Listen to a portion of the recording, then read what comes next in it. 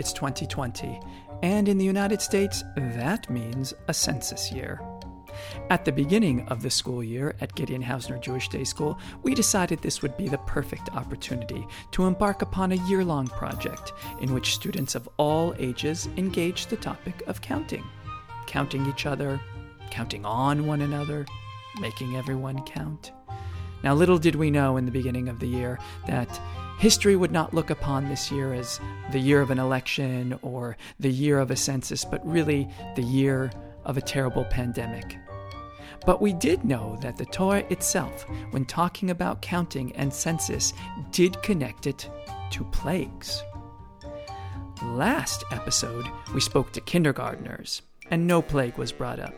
This episode, we speak to third graders, and here we'll read with them how a census year might be connected to a plague in the Torah. We began way back when we were still in class by asking our third graders, why would the government spend so much time and money trying to count everybody in the country? I think it could be because to see the population of the country and how it's grown between this year and last year, and to see if everyone's doing fine, if they're homeless and if they need anything. They're probably counting because they need the information to know if they need more schools for children, if they do not have the data, then they might be spending too much money in that neighborhood. And if they have that data, then they will know what is the right amount. They need to know how many people there are because they need to know how much money they're getting when people pay taxes. And they need to know how many people to send to the Senate. We then explained to the third graders that although the United States Census finds its historical basis in the Constitution, the idea of counting goes back a bit farther than that, to the Torah. We read with them from the book of Numbers, chapter 1, verses 1 through 4. Vayedaber Adonai el Moshe. Adonai spoke to Moshe on the first day of the second month, in the second year following the exodus from the land of Egypt. Se'u et rosh kol adat b'nei Israel. Take a census, lift the head of the whole Israelite community by the clans of their fathers' houses, listing the names, every male, head by head. Mi ben esrim shana v'mala. You and Aharon shall record them by their groups from the age of 20 years and up, all those in Israel who are able to join the army. We begin, of course, with questions. What is the tent of meeting? What is the tent of meeting? You get our first stamp. Why on the first day of the second month? You get 2 stamps. You asked a number question. Why only all males? Good. Why only all males? Why does he say head count? Beautiful. Why should they count them? That is a 2-stamp question. Why would Moshe want to count all the people?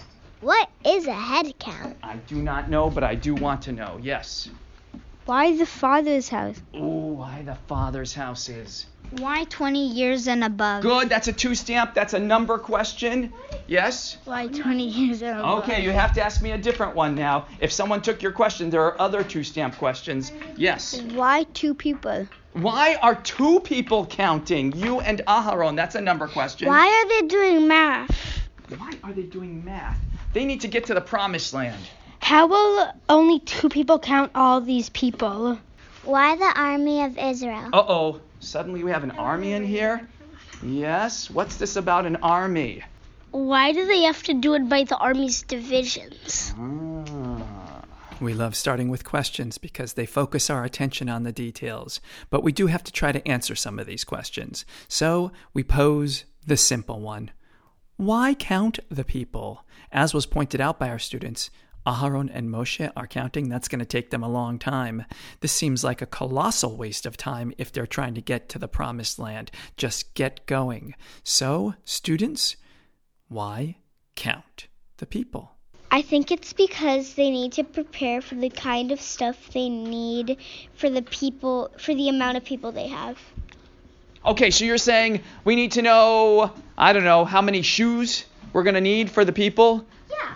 So if I count the amount of people that I have, then I know how many stuff to give them, and I can prepare for let's say I can say maybe this people do this, and instead of say this people do this. Oh, but we don't have this amount of people. Okay, then maybe this, but we don't have this amount of people. Be prepared for what you have in front of you. Okay. In case they have to count how many people they have. So in case the Israeli, the old people that live in Israel, if they're mean and they need to have a war, they know how many people, how they can fight and if they can fight. To know how much food to get. Oh! Maybe they just want to see which tribe has the most people and which tribe has the least amount of people. Last year you told us that they stationed them all around in a circle rectangle shape around the middle of their basically campus, and they need to know who should go closer to the gate and who should go farther to the gate, and then at the end you can figure out based on that data and who is the best tribe where they all go. Many more answers were shared. They all revolved around supplies and proper positioning of people and preparation for entering a new land, either through army service or through job training. But we told the students this is not the only text in the Torah dealing with the census. Perhaps if we had a little more information, the reason for the counting could become clear. We turned to the book of Shmot, Exodus, chapter 30, verses 11 through 13. Vaydaber Adonai el Moshe lemor. Adonai spoke to Moses, saying, Ki tisa et rosh b'nei Yisrael. When you take a census of the Israelite people, when you lift their heads according to their enrollment, each shall pay venatnu ish kofer nafsho, a ransom for themselves on being enrolled. Velo yeh vahem negef bifkod otam, so that there will be no plague that comes upon them while they're being counted. Ze yitnu kol ha'over. This is what everyone who is entered in the record shall pay. A half shekel, machatzit hashekel, by the sanctuary weight, 20 gerah to the shekel. A half shekel is an offering to Adonai. Machatzit hashekel, truma la'Adonai. Interesting. You have to pay when you're counted, and somehow that will keep a plague, a virus, a pandemic from spreading. This, of course, we talked about before COVID-19 came to campus. Let's hear our students' questions. Why half? Why not full? What happens if they don't have half a shekel? It's a gira. Oh, what is a gerah? Because it doesn't just say half a shekel. It says a half a shekel is how many gerah? 20. And why 20? And also, what if they don't count you? Because then, if you don't have enough money, then what if they don't count you? No, I have a connection. It said that that you have to be at least 20 years old, and now there's 20. What is this with 20? All right, you have to be 20 years or up to go into the army, and we have to collect a half a shekel, which is 20 gerah. This 20. I have another connection. Okay. Remember, when Joseph was in the pit?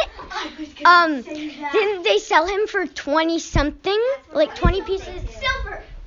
20 silver coins, I think. No, 20 silver. It's connected to Joseph. We went down the Joseph path for a little bit, but then I redirected them to this whole idea of the plague. How is a plague connected to counting?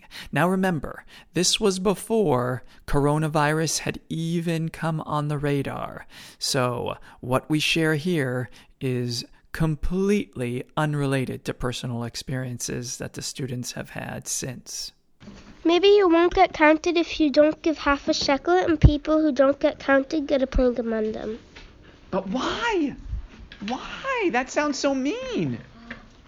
Maybe you won't get counted, and you won't get man, because if you weren't counted, and if you aren't counted, you don't count. If you aren't counted, you don't count. But why do I have to pay money? Why?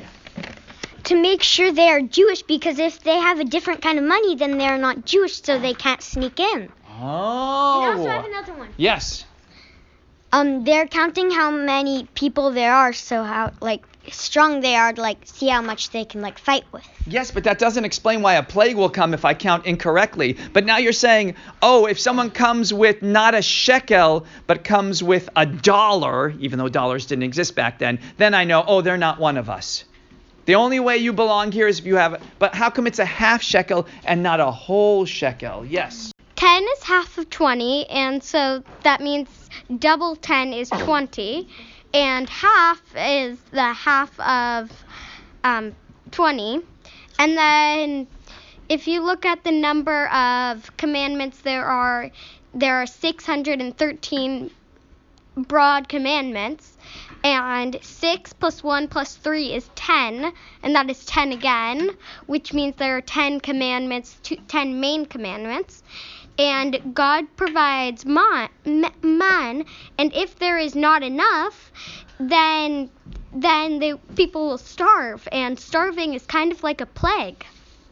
If you don't give half a shekel, you won't get counted, and if you don't give half a shekel, you won't get the right answer, and you won't get things for your family. And if you don't get things for your family, you wouldn't really be able to take a shower, and you wouldn't really be able to eat, and you wouldn't really be able to do much. All you'd be able to do is you'd have an empty house.